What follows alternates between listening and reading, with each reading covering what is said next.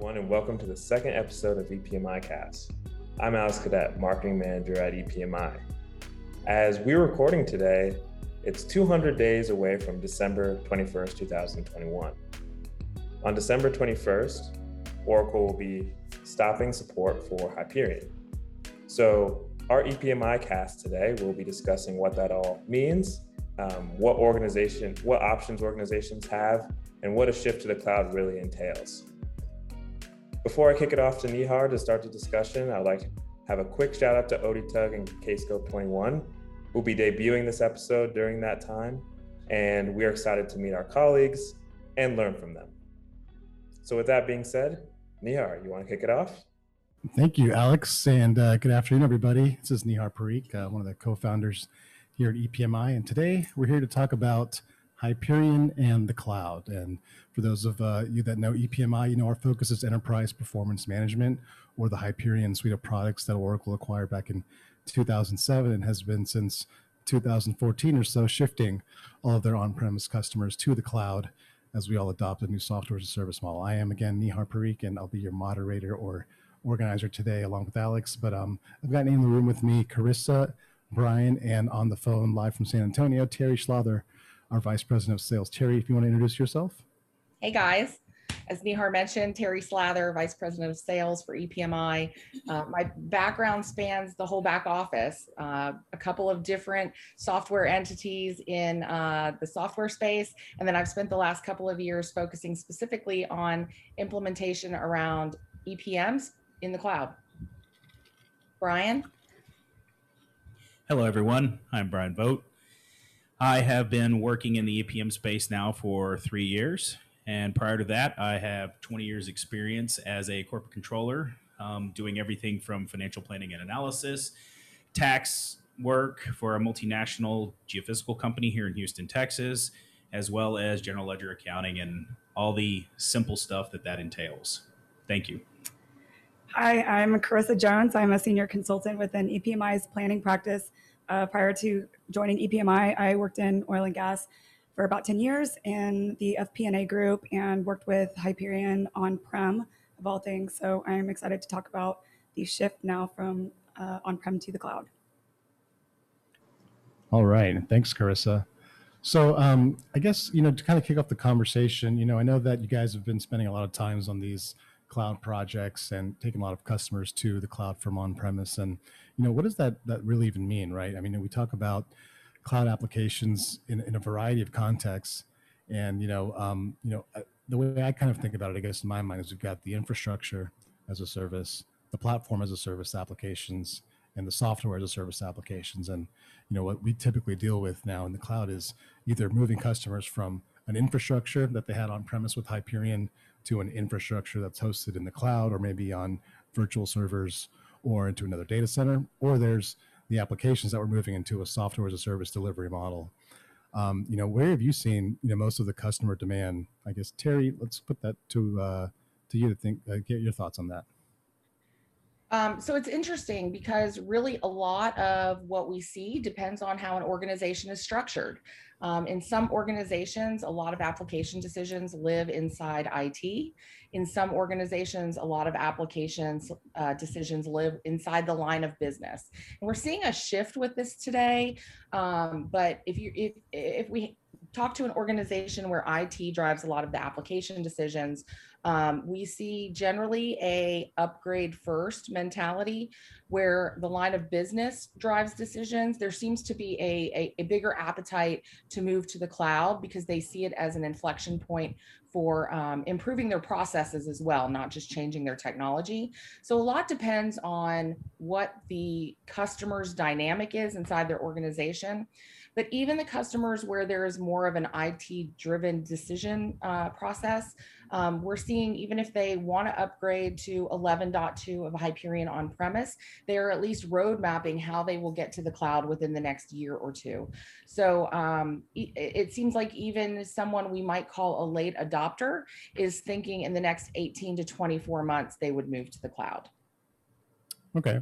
And so, Brian, you mentioned you were a controller for many years at an organization where you were kind of on the client side.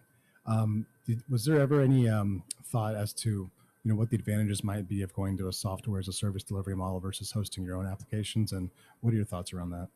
So when we decided to move from hosting to a software as a service, it was a big eye opener for us because I don't mean, for lack of a better word, we've been using the same system since like 1978. We still were printing stuff on green bar paper. I'm not kidding.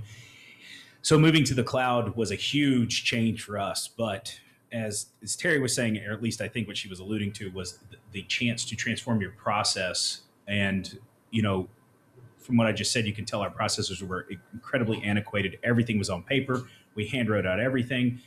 And this was a chance for us to not only bring in automation and save a lot of time, gain efficiencies, and add more items to make our processes more robust. And the ease of it was astonishing from what we thought we had been used to, because of course you always think your process is the best, and then it turns out it's terrible. But the idea of moving to a cloud software solution versus on-premise too was another chance to make it easier for everyone to work.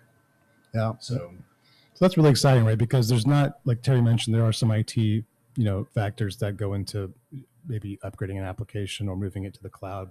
There's also some benefits to be taken out of some software as a service best practices and things like that that are already pre-built and enabled. Because I remember when we were implementing on-premise applications, everything had to be customized. And it seems like nowadays there's a lot more pre-built in terms of functionality and the way we kind of deploy the applications, right? So, I know, Carissa, you've had some real world experience actually taking customers to the cloud. Have you noticed anything that, beyond, the fact that, sure, it's upgraded automatically, it's maintained, it's always on, but what does the business get out of it? Everything just operates a lot quicker. I've done several projects where we've migrated from on-prem to the cloud, and during the process, we can help them, gain efficiencies and better their processes, and while doing so, and we've seen clients very happy with how fast things process, and the easeability of doing their work is much better with the cloud. Yeah, and I think that's clear, right? And the technology always tends to get better over time. Is there, is there something that your customers specifically found that maybe a pre-built module or a framework that as before they were doing things more kind of manual? Well, what are some of the, I guess, the trade-offs, right? Because it can be exactly what the customers want, because they've got to change their processes from what they're doing today. So there's always some hesitancy or some kind of resistance, right, in that exercise. But what is the benefit that they get from that, and what is the trade-off, I guess, both sides of it? Well, so a good example is I had a manufacturing client that had a workforce, like a very customized on-prem application, and we're trying to do their workforce planning in there. And then when we moved them to the cloud, we were able to utilize the out-of-the-box functionality of workforce planning. And really, there was some customization involved, but now they could see, they had more detail into their workforce planning process. And then it completely changed the game for them, and where it wasn't just a headcount number, it was, salaries and all these details that they were able to get from their source data. So that was definitely an efficiency I've seen gained. The out-of-the-box functionality is that comes with all the EPM applications is highly functional and easy to use, and quick to implement. Yeah, it seems a lot like how when we first had smartphones, we had the Windows Phone. I don't know if you remember that, Brian. Oh yeah. But it was basically a phone that would look a lot like a Windows desktop with the start menu and your programs and your different files and folders. But then, when the iPhone came out, it was a whole new world, right? We were talking apples and oranges, literally. Literally. And the fact that you had a phone where even my 1-year-old can play with it and manipulate it without having an instruction manual, any courses, anything like that. It's just a completely new ballgame. So, I think that what you're saying, Carissa, reminds me of the iPhone, where you have these leading practices that have been developed over time on premises, but then now have been consolidated so that, 80 to 90% of the functionality that, even though we understand organizations are unique, just like people are unique, but a lot of people use phones the same way organizations use applications, right? We walk into clients and everyone thinks their process is going to be unique, really difficult, really like, oh, you've never seen this before, but 90% of it you've probably seen before. It's just that little 10% that makes it a little bit different, but 100% of the time you can manage it within the normal out of the box functionality. You don't have to do a lot of hoops and hurdles. Yeah. Yeah, and it's just definitely a shift of mindset, and we see that beyond just the fact that there are a lot of other advantages to moving to the cloud, right? Like everything from the electricity in the data center to the data that shows up on your screen is now managed by a third party or the cloud vendor, right? And so when you get an application or you sign up for an application, you get a URL in your email, you click on it. And we were talking to a customer an hour ago, Terry. It's like I clicked on it and I haven't hit enable yet because I don't want to turn it on yet, but that's all I have to do. Yeah. Right. I was pretty impressed that they realized that would turn on their service, right? Because it's a shift in mentality because they're coming off of Essbase. So they're used to, standing up infrastructure. Yeah, absolutely. There's all this pre-work that's required that goes into procuring servers and setting up the network and the firewalls and the hardware just before, all before you could even get started, on the business process. So that's been really refreshing for me, honestly. And I'm an infrastructure guy. That's where I started my career. And the fact that I never have to install Hyperion anymore is phenomenal. Never say never. I mean, the first step was always to plug it into the wall. Now you don't have to do that anymore. Exactly right. Plug and play. And it feels like it truly is plug and play now. So I know that we've got some, this is an interesting time also because a lot of our customers, especially, the 10,000 plus whatever customers that are on premises, they've got a decision point to make now. And that decision is do we stay with Hyperion and the version that we have that, is losing all of the on-premise support? I mean, not all of it, but some of it. Or do we upgrade to the cloud version of EPM? Or do we look at another tool set, right? That's really, I think, where a lot of customers are focused on is, do we stay with what we have? Do we go to the new version that Oracle's got? Or do we look at something else as a part of that? Terry, any insight there on how those decisions are being made? Yeah, so I mean, ROI is always a big factor, right? We all have to justify how we spend company money. So we see it coming down to ROI a lot of the time. And quite frankly, I hate to offend the infrastructure guy, but the costs associated with upgrading to 11.2 aren't insignificant because it is an out of place upgrade. It does require new infrastructure. So there's cost involved there. Not to say that there aren't costs involved in implementing the cloud tool, but they're a little bit more palatable. So they're a little bit less than the upgrade if you don't have resources in-house. And quite frankly, if you upgrade to 11.2, there's still the need to upgrade or move to the cloud later. People who are adopting it now are realizing this is really, to quote Oracle, the last upgrade they'll ever have to do.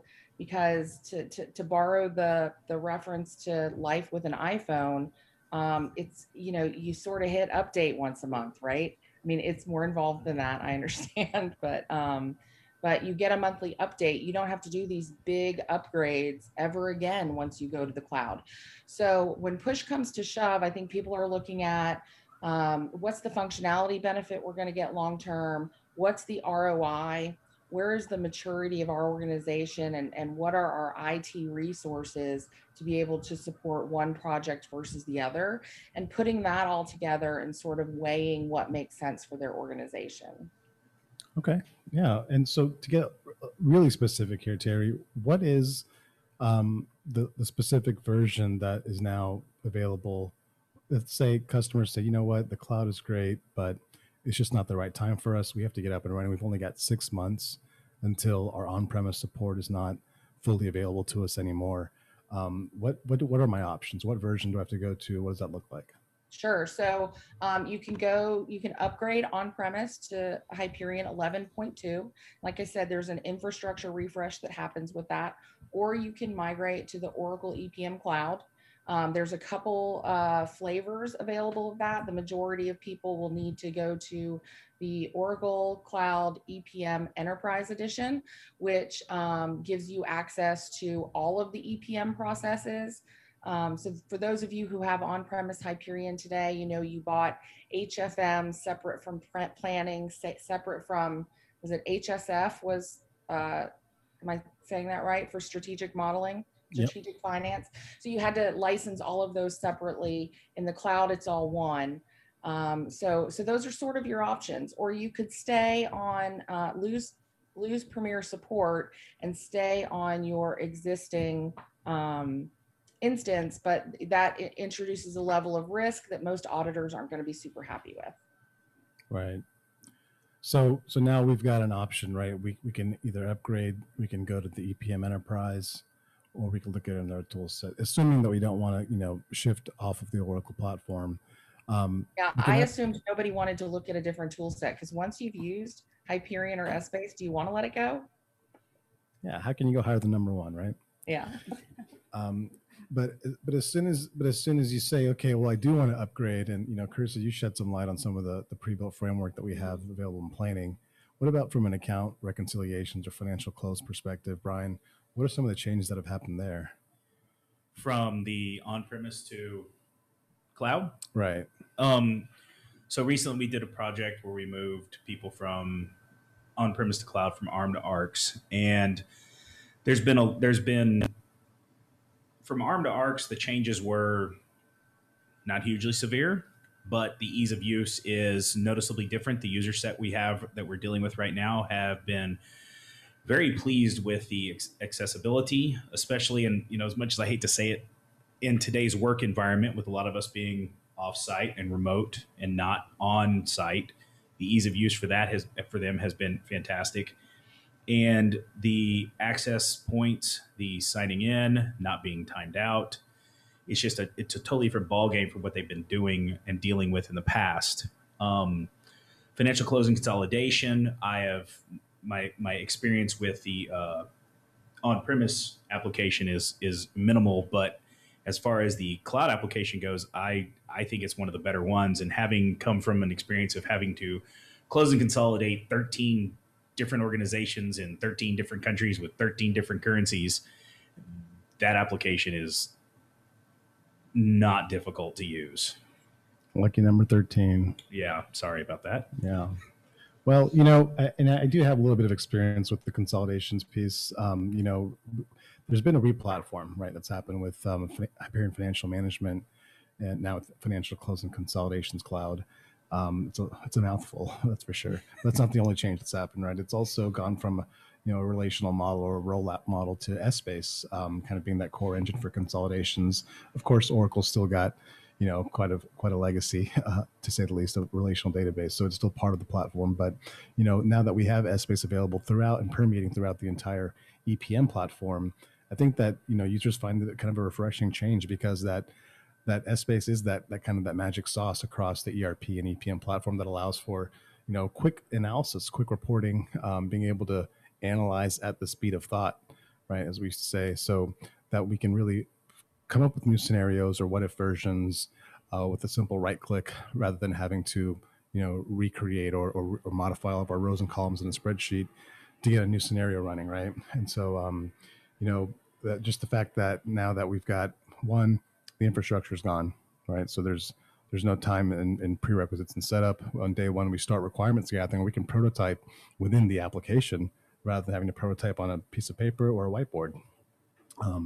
If we wanted to add a dimension, which is adding a new way to analyze the data, it's not a week-long or a months-long activity. It's right-click, delete, and recreate a new application overnight, right? There's no database, no middleware to set up, all the things that go into making the engine run. I'm just curious to see, I guess, what other changes there might be. I know that reporting was a big piece of that project that you guys did. Maybe Carissa, if you want to shed some light on how reporting's changed. Yeah, I mean, narrative reporting is a huge positive benefit that EPM Cloud now has compared to on-prem FR reports. I mean, I taught a client how to build reports in less than an hour. It's very easy to use, and compared to FR, and yeah. Yeah. I think there's something big in what Carissa just said. She taught a client how to build reports. She Yeah. didn't teach IT how to build reports that the business asked for, right? And that's a big change too, because a lot of organizations have been waiting for IT to help them with reporting or help them with any changes inside the tool on premise. And IT staffs aren't getting bigger in most cases; they're getting smaller, so it's harder to get the time and attention of them. So it's a huge improvement in the cloud that the line of business users are enabled to do a lot more inside the tool and do a lot of maintaining their environment themselves. They can truly own their tool for the first time in a very long time. Yeah. Yeah. To add to that, I mean, I would say that it kind of brings like the IT and the admin and the end user experience together more because with the cloud, narrative reporting and in Forms, you can run a report, you can edit a report all from the same place, and Forms as well. So it just makes, editing on the fly a bigger, you know, advantage for any administrator of the application when it comes to forms and reports in the cloud. Yeah, I know one of the things that was always a challenge when we're implementing on-premise applications is the business loses a lot of flexibility when they move off of Excel or their little shadow systems that they have. IT and the executive team usually want one application or one system so that they can manage and have more standardization in their processes and auditability and things like that. Um, and so, being able to marry the two where you can still work inside Excel for reporting, but, leverage the system to produce those fully formatted type of reports, I think would be a huge benefit. Just breaking down the ability to be connected is different than it used to be, right? Because there were very siloed functions on premise. You worked inside HFM or you worked inside Hyperion planning.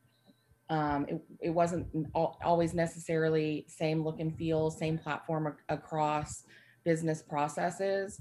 So one of the things that I think Oracle did really well when they recoded and purpose built for the cloud was really to sort of break down those silos so you could coordinate your finance and accounting teams across all of those business processes. So that you truly have like a connected solution, right? Everybody is in the same look and feel, same UI. So if somebody participates in several of those business processes, it's not like they're coming in and out of different applications to try to get that done. They're working on it all inside the same platform. It also limits the number of data integrations you have, right? Because you feed it into the EPM cloud once and it feeds all the processes that you need it to feed. So there's some advantages to usability just across the office of the CFO, for lack of a better term. Yeah, no, I mean, to add to that, we're on a project right now where we're migrating on-prem to the cloud for ARCS, planning, and task manager. And now it's like all on the same platform, same homepage. So accounting, finance, anyone who, might cross over into different groups or an executive can just go to one homepage and set their navigation flows and then see everything that they need to right in the same, web interface. And that task manager is a game changer, right? Because it goes across all of the different processes and you do the task and it automatically and dynamically checks it off for you. So it's like everybody has visibility into where everything is at the moment that it happens, which is not the way most organizations worked previously. Yeah, so there's two things that I got there, right? One was that you have, from a top-down view, you have visibility to the entire process and where things are. But as an individualized user, I have a custom tailored user experience. Like my own Facebook is unique to me, right, just like your own Facebook is unique to you.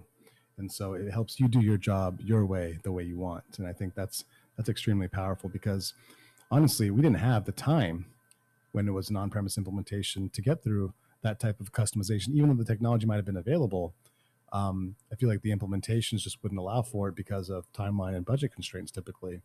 So get on that topic though, Terry, how have implementations changed from an on-premise to a cloud implementation, or have they?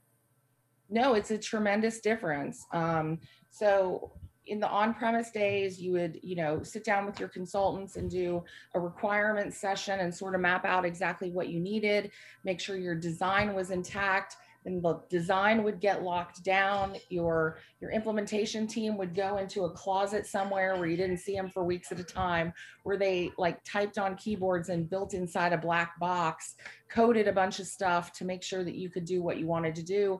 Then they brought it back to you at the end and said, here's your bright new shiny application. Let's test it. It's a very different world in the cloud.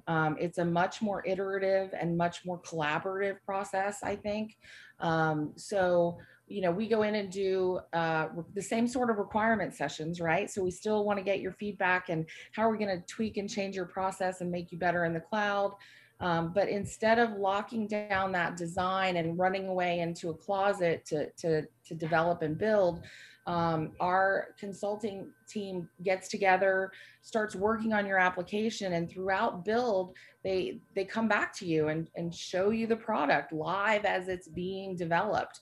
So you actually get to see your baby being born, right? You get to see it in process, make changes to it, even during the build phase of an implementation project. So really your design isn't locked down until you start testing. And even then some tweaks get made along the way.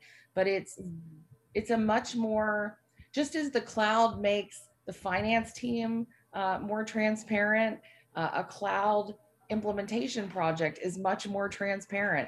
The team knows what's going on as it's going on.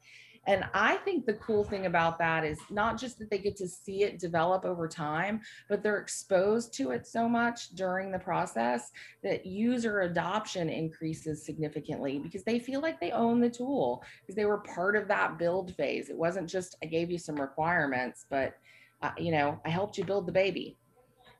Yeah. I was always, surprised by the fact that, when I finished college, many years ago now, but not as many years as Brian or some other folks. And the reason why I say Brian is because when I graduated and I started consulting in my career, I heard a statistic that more than half of IT projects fail. And to me, that was just unacceptable. I mean, how could any executive sponsor a project with less than a 50% shot of success? Any idea why that was the case, Brian? No, I have no idea why that was the case. But we have seen our fair share of IT projects fail. So, I worked for an offshore geophysical company, and we had IT projects all over the place. And really, what it was, when I started working, which was, as Nihar iterated, way before he did, I had the first email address at my company. I'm not joking, but we were a little bit behind the times. So our IT projects were trying to experiment on what kind of computers we would get everyone, trying to experiment on what kind of servers we would have. So they weren't even necessarily software projects or application projects. They were just, how do we make our business work? How do we get everyone on the internet? What is the internet? And when we started getting into more software and doing things like our accounting system, our ERP system, and items like that, we had a lot of big ticket items fail. We did a migration from one, on-premise application to a second on-premise application, and it went horribly. And then we had to start over again, and it took another year to do. So I think it was just lack of expertise, what people thought IT was, how hardware was, how software was, and there weren't educated people back then on how things worked. You were left up to the salesmen and or their service providers to get things done. There weren't people who understood this kind of stuff back then. And that's the only thing I can come up with. I'm sure I'm wrong, but. Well, I don't even know if that's changed. It could still be that half of projects fail. I just know that half of our projects don't fail. And so I don't know if it's a function of the times or if it's a function of the way we operate. And I've only worked here. Yeah. So, I do think that, to be very fair, it is the technology, right? It's the fact that we're not having to worry about standing up applications and restarting services and making sure that the systems are up and running and the pipes are clean. It's more so about making sure that we get the business what they want. And also the fact that, we still need IT involvement, right? I mean, you're never going to get away from that. But I think what we're doing is reallocating the way they spend their time rather than having to have their time, spent on keeping the lights on. I think it's more so around being a true business partner, understanding the data for them, making sure that they have the right access, the right delegations, the right center of excellence in place to manage the applications going forward. But really, the business is the ones that are managing the applications, right? So once you put the power back into the people that own the systems, there's maybe a higher likelihood of success. Absolutely, I would agree with that 100%. I think too that the scale sort of changed when technology became a part of everybody's everyday personal life and not just their business life. Because there was a time where your computer was just for work, or my big brick cell phone was only used in an emergency for work. But now everybody walks around with a pretty powerful computer in their pocket that initially was meant to make phone calls on, but now is used for Snapchats and selfies. But we're using that on a day-to-day basis, not just at work, but in our day-to-day lives, communicating with friends and family, which makes everybody more comfortable with technology, which makes technology in the workplace a little easier to consume. So I kind of feel like software providers or application developers who make applications that feel more like what people use in their personal life helps efficiencies in their professional life. Yeah, I think that's a good point. There's definitely now less of a, okay, we've got to drag them across the bridge rather than we need to walk them across the bridge. And I think that is because of what you said, Terry, in that, there's an expectation that when, the new, I guess, I'll call them the millennial workforce is going to work, they want to make sure that they can do their job just like they would online with how they communicate with their friends or their family, right?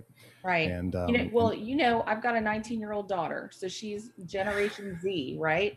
She was born during the iPhone era. She doesn't know what it's like to not carry a pretty powerful computer with her everywhere she goes. And so can you imagine someone like that walking into a workplace and not being introduced to really up-to-date and modern technology? Like if she went to go work for somebody and her computer was some sort of green screen system, she'd be she had to print something out to make it work. Right. So she would be as useless if you asked her to write a check or dial a dial telephone, right? She'd be like, what is this? I don't understand. So there's also, if you want to compete for the best workforce moving forward, you have to stay forward in technology because these generations behind us expect it. It's not a nice to have like it was when I first went to work and Brian first went to work. Now it's a need to have if you want to compete for top talent. Wow. Yeah, I mean, and it's very true. I mean, we have this same situation where we work every day, where we're always looking for top talent, and there's definitely a different level of expectation on the not only the work usability and easeability, but also just the way we work. Right? Somebody mentioned earlier, working remotely. That's the new norm, and it seems like that's not going away. And if it is, it's probably for the organizations that really require some on-site presence. But for what we do, and for what a lot of people do, especially in finance and accounting organizations, it can be done pretty well remotely. As long as you're a self-starter and you don't sleep on the job, you can probably get through almost anything that you would in the office at home. In fact, you get a little bit more sleep because you don't have to commute. Right. Yeah. That's a fact. Or spend 10 minutes trying to log into your Citrix via 500 passwords and VPN. Yeah, that too. I'd rather do that than commute to, some places. But yes, I mean, I have a lot of friends and a lot of family that are working in places now where they're going hybrid or not going 100% back in the office or some other form or factor. I had very few friends who have gone back to 100% in-person mode to date. Yeah. Yeah. I quite enjoy not like searching for a parking spot in the parking garage every morning, right? Because that was like a good 5 to 7 minutes of your day. Yeah. So like if you think about the the benefits around, okay, well now let's say I'm an existing organization with an on-premise tool. I have to have the servers, the VPN, the firewalls, the network, the upgrades, the maintenance. And I mean, for us, it's a no-brainer. But I'm trying to think of a situation where when does it make sense to stay on-premise? Just play devil's advocate here. A bank, where a bank's going to have a brick and mortar foundation because they're still going to have to service customers. You don't have the Chase app, the Chase online banking. Well, no, app? I do, but I mean, I'm still thinking that there are still people that go into a bank. I do. Yes, I'm not that old. You go into the bank. I'm not that or you old have where the- I have the Chase app. Yes, I am not that old where I have to go cash a check if I want cash. I use the anytime money machine. But I was trying to think of that the other day where a company might need it, and a bank was about the only one that came to mind for me. And a lot of that also still has to do with regulations and stuff. But I mean, almost everything else you can function without a brick and mortar foundation. And that's going to be the other thing too, right? Is all these people have the on-premise applications. They're going to be like, yeah, we can get rid of our whole company and we can make everyone work from home, but we still got 10,000 square feet of computers and servers that we have to run this application on. Right. So there could be situations where there's already been a massive investment made and hasn't been, fully utilized yet. Right. And so, Well, I'm sorry. I didn't mean to talk over you. no, you're fine. Go ahead. I was just going to say, Nihar, you and I talked to a customer the other day. They have a plan to get to the cloud, but they know they can't do it today, right? They don't have the resources in terms of people or money to do it right now, but they don't want to go off Premier support because they know that introduces a level of risk, and they have an IT team that is sufficient enough to get them through the upgrade, right? They need minimal external help. So for them, it seemed like the internal investment of time and energy to buy them another 9 to 18 months before they move to the cloud made sense. And I think there are circumstances like that. I think my preference is always move to the cloud. I think that's just easier. And if you're going to spend the time and money and resources, do it right the first way. Kind of mentality. But I think there are some organizations where maybe you put off the decision a little too late, where your back is up against the wall. If you can't get business buy-in to really evaluate the business processes, should you be looking to go to the cloud, which is a perfect inflection point to reevaluate those processes. So I think there are some circumstances. I don't think everybody has to go right this very moment. I would like you all to line up and say, I'm ready to go to the cloud, but it's just not the reality. And from time to time, we'll find somebody who's got the internal resources, the inability to get cloud through a decision-making process, and a path to get them there eventually, where an upgrade makes sense. Okay. Well, at least it's good to know that there's still an option for those of our customers that still have, they're on the fence or they've got it on the roadmap, but it's just not quite the right time. We talked about banks.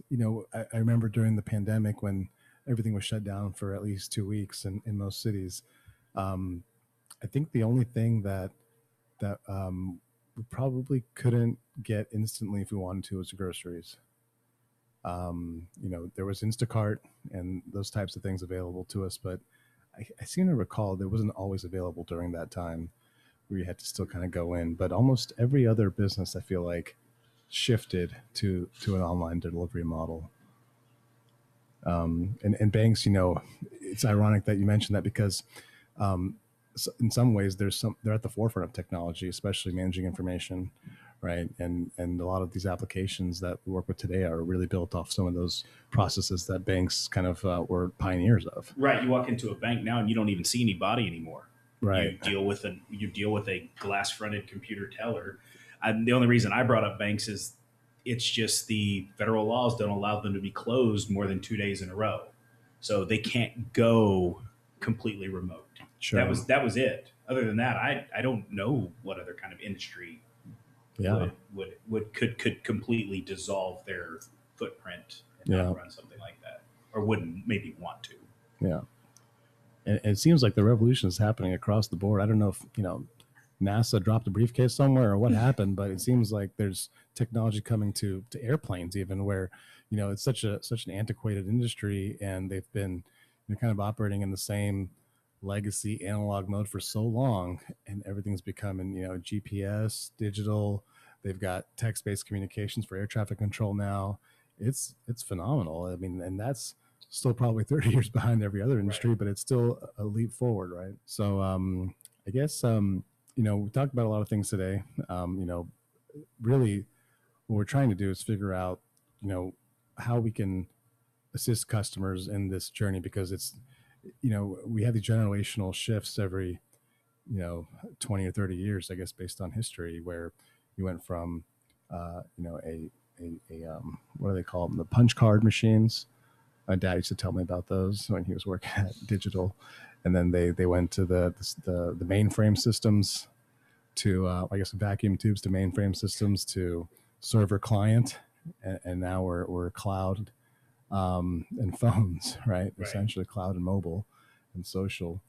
And I wonder what the next thing is going to be. But it seems like for this piece, we're right in the heart of the middle of that transition. And for customers that are on the fence, that are looking at how, why, and when, it seems like it's, the how is easy. It's a lot smoother of a transition. It seems to be a lot more success. The why is because if you don't do it, you're obsolete, and if you're not obsolete, you're not relevant.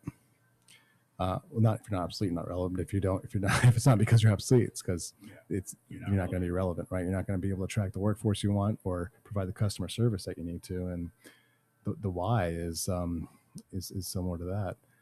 I'm sorry, that is the why, but the when is now. We've got 6 months left until support runs out. We've got a mature suite of products in the cloud that have been tried and tested with thousands of customers and tens of thousands, if not more, users, and hundreds or thousands of successful implementations. So anything you guys think that might be valuable for other folks that are making this decision right now? Yeah, I do. I think talking about timing, say, end of December, you're out of support. So what should you do right now? Hey, I've got budgets coming up. They start in September, October. Like, is it feasible for me to migrate to the cloud by then? And, I think that that timing expectation from clients is important to know that, like, yes, we can get you migrated quickly, lift and shift, and then get you, in the cloud in time for budgets. And then we can talk about enhancements and phases after that. I think that's a fantastic segue into our next episode, Alex. We should talk about the path to the cloud. So once you decide, hey, we're ready to go, what is the path to get there? Can we get live before December or October or whatever the time frame might be? It depends, right? I mean, I think as little as 12 weeks is what we typically say. But, to be quite honest, for an organization with thousands of users and with multinational operations, it may not be that they get every application in the cloud right away, but there's ways we can mitigate that by lifting and shifting, to your point. So with that being said, I want to thank everybody for their participation today. Brian, Carissa, Terry, Alex, thank you so much. And to all of our listeners out there, thank you for indulging us. This has been another episode of EPMI Cast, and we will talk to you next time. Bye-bye.